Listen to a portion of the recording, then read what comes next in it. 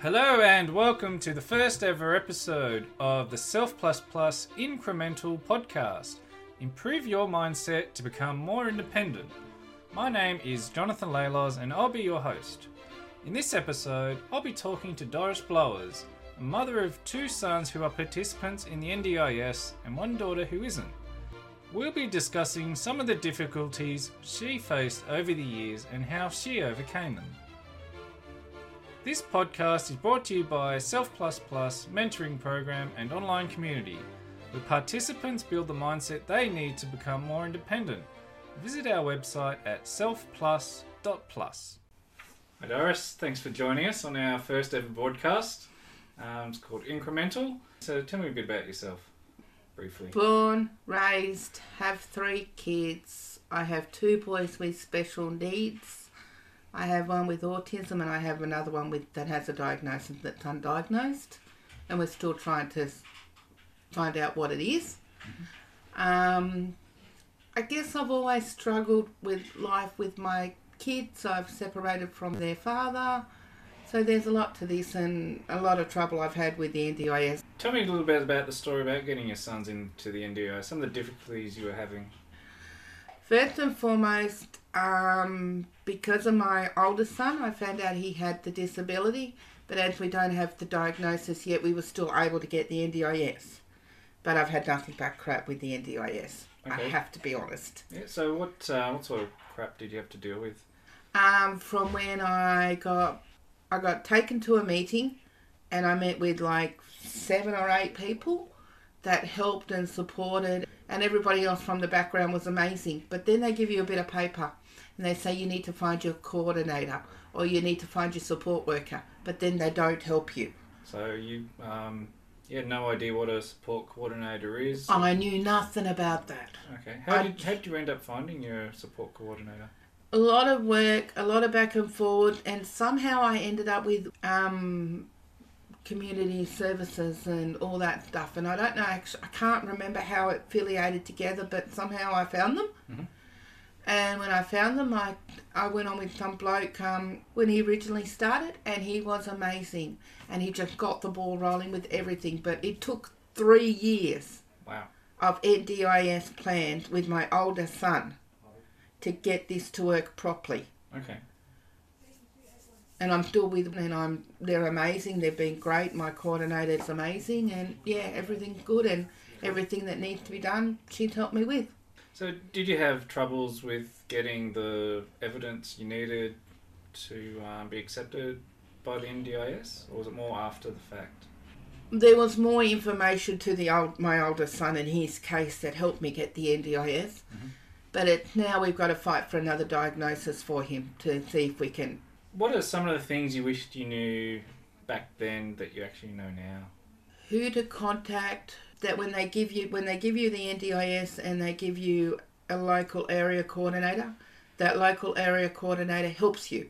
Mm-hmm. Just doesn't say, here's the paperwork, here's the email, go, deal with it yourself. So some more guidance. Lots more guidance needs to be done. It was horrible what I went for 3 years. 3 years? And that was just going back and forth? Back and forward, no one would help me, and every time, second time I went for a review, the person that did the NDIS review with me mm-hmm. literally told me I was not entitled to anything again because we hadn't used any of his supports. Okay. But no one told me how to use those supports. Okay. No one instigated it, no one helped, they told me I needed this, and this. But it's like, well, how do you do this, and this, and use this if no one will help you? Mm. Do you put it down to a systemic failure overall, or was it just the particular people you were dealing with, do you think? The systemic failure. Systemic failure? It failed everybody apparently back then, and it's still failing people. Okay. I can still hear stories that people are saying that it's still not right. Mm. And the level of support before your plan was accepted, that was difficult for you as well? Yeah, very difficult. There was no support. No one would help me. No one would do nothing. No one would believe me. No one would, yeah. Some of the bigger obstacles for you, were there financial obstacles getting that evidence? Yes. Yeah. Because we had to have tests done or we had to go have tests done. But because I ended up getting all the stuff done with Centrelink to do with the carers payment, because I am a carer, because we'd done all the Centrelink paperwork, I then had the proof that it was the disability was there. And that's how the ball rolled with this. Okay. And so going back before even the NDIS came into play, what were the early indicators that you felt something was wrong with both your sons? With both my sons, my oldest son always had problems in general, wouldn't sit still, but then it was my younger one that was my main concern.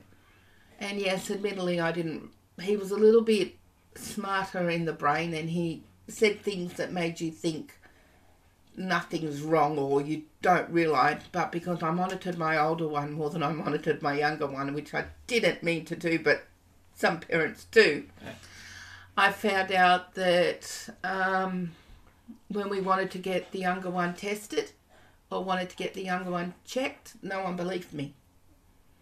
So we had problems back when he was in year 6 and no one believed me, and things went crazy and he went crazy at school and no one wanted to help him. So there were behavioural issues? Oh, behavioural, but no one believed me. Okay. They all thought it was trauma of the separation from me and the partner. Okay. But then I found out later on it was the trauma of that, but the trauma triggered it. All right. To come on quicker and harder. It was come up more visible. Okay. When the separation happened.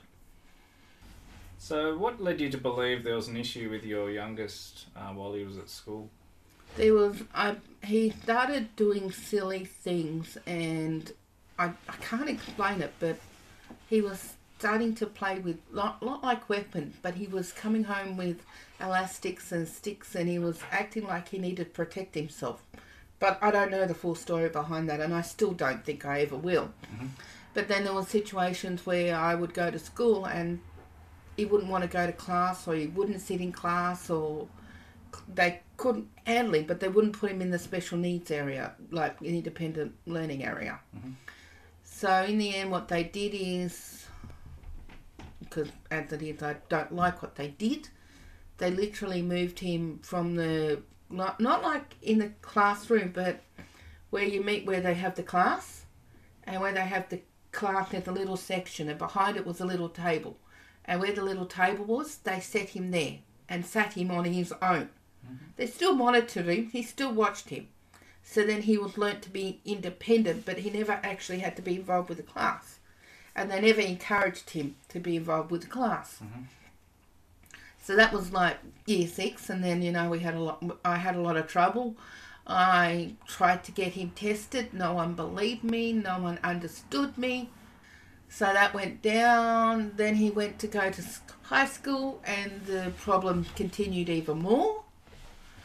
That he couldn't cope, he couldn't sit in class, and he got into such a routine that someone actually told me when he went to one of the other special schools, because I finally managed to get him to a special school, but they actually told me at one of my meetings that he was so trained to be independent and be alone that he was never ever going to be able to be in a classroom again, because that's what the primary school had taught him to do.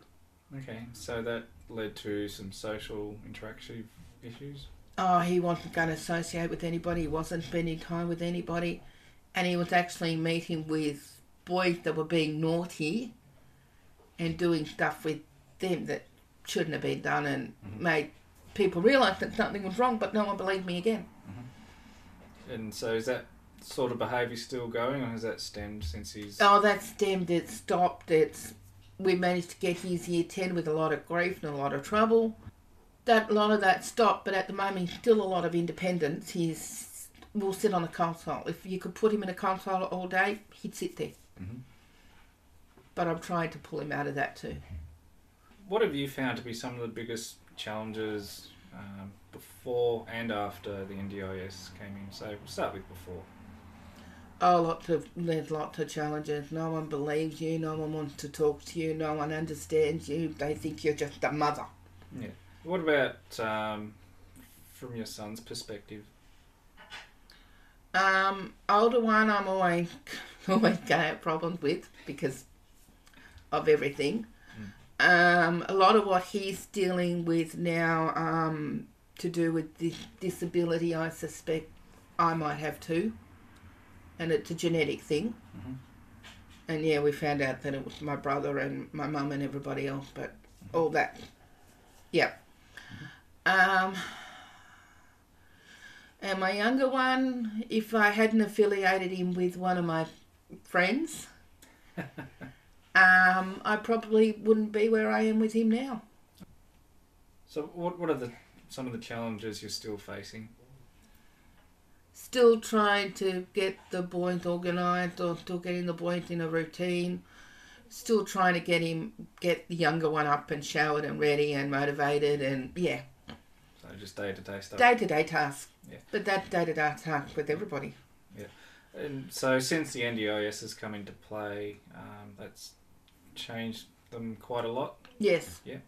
So well, now the older one's able to get shoes that I couldn't really afford because they're like $300 a hit, and they're not specialised shoes.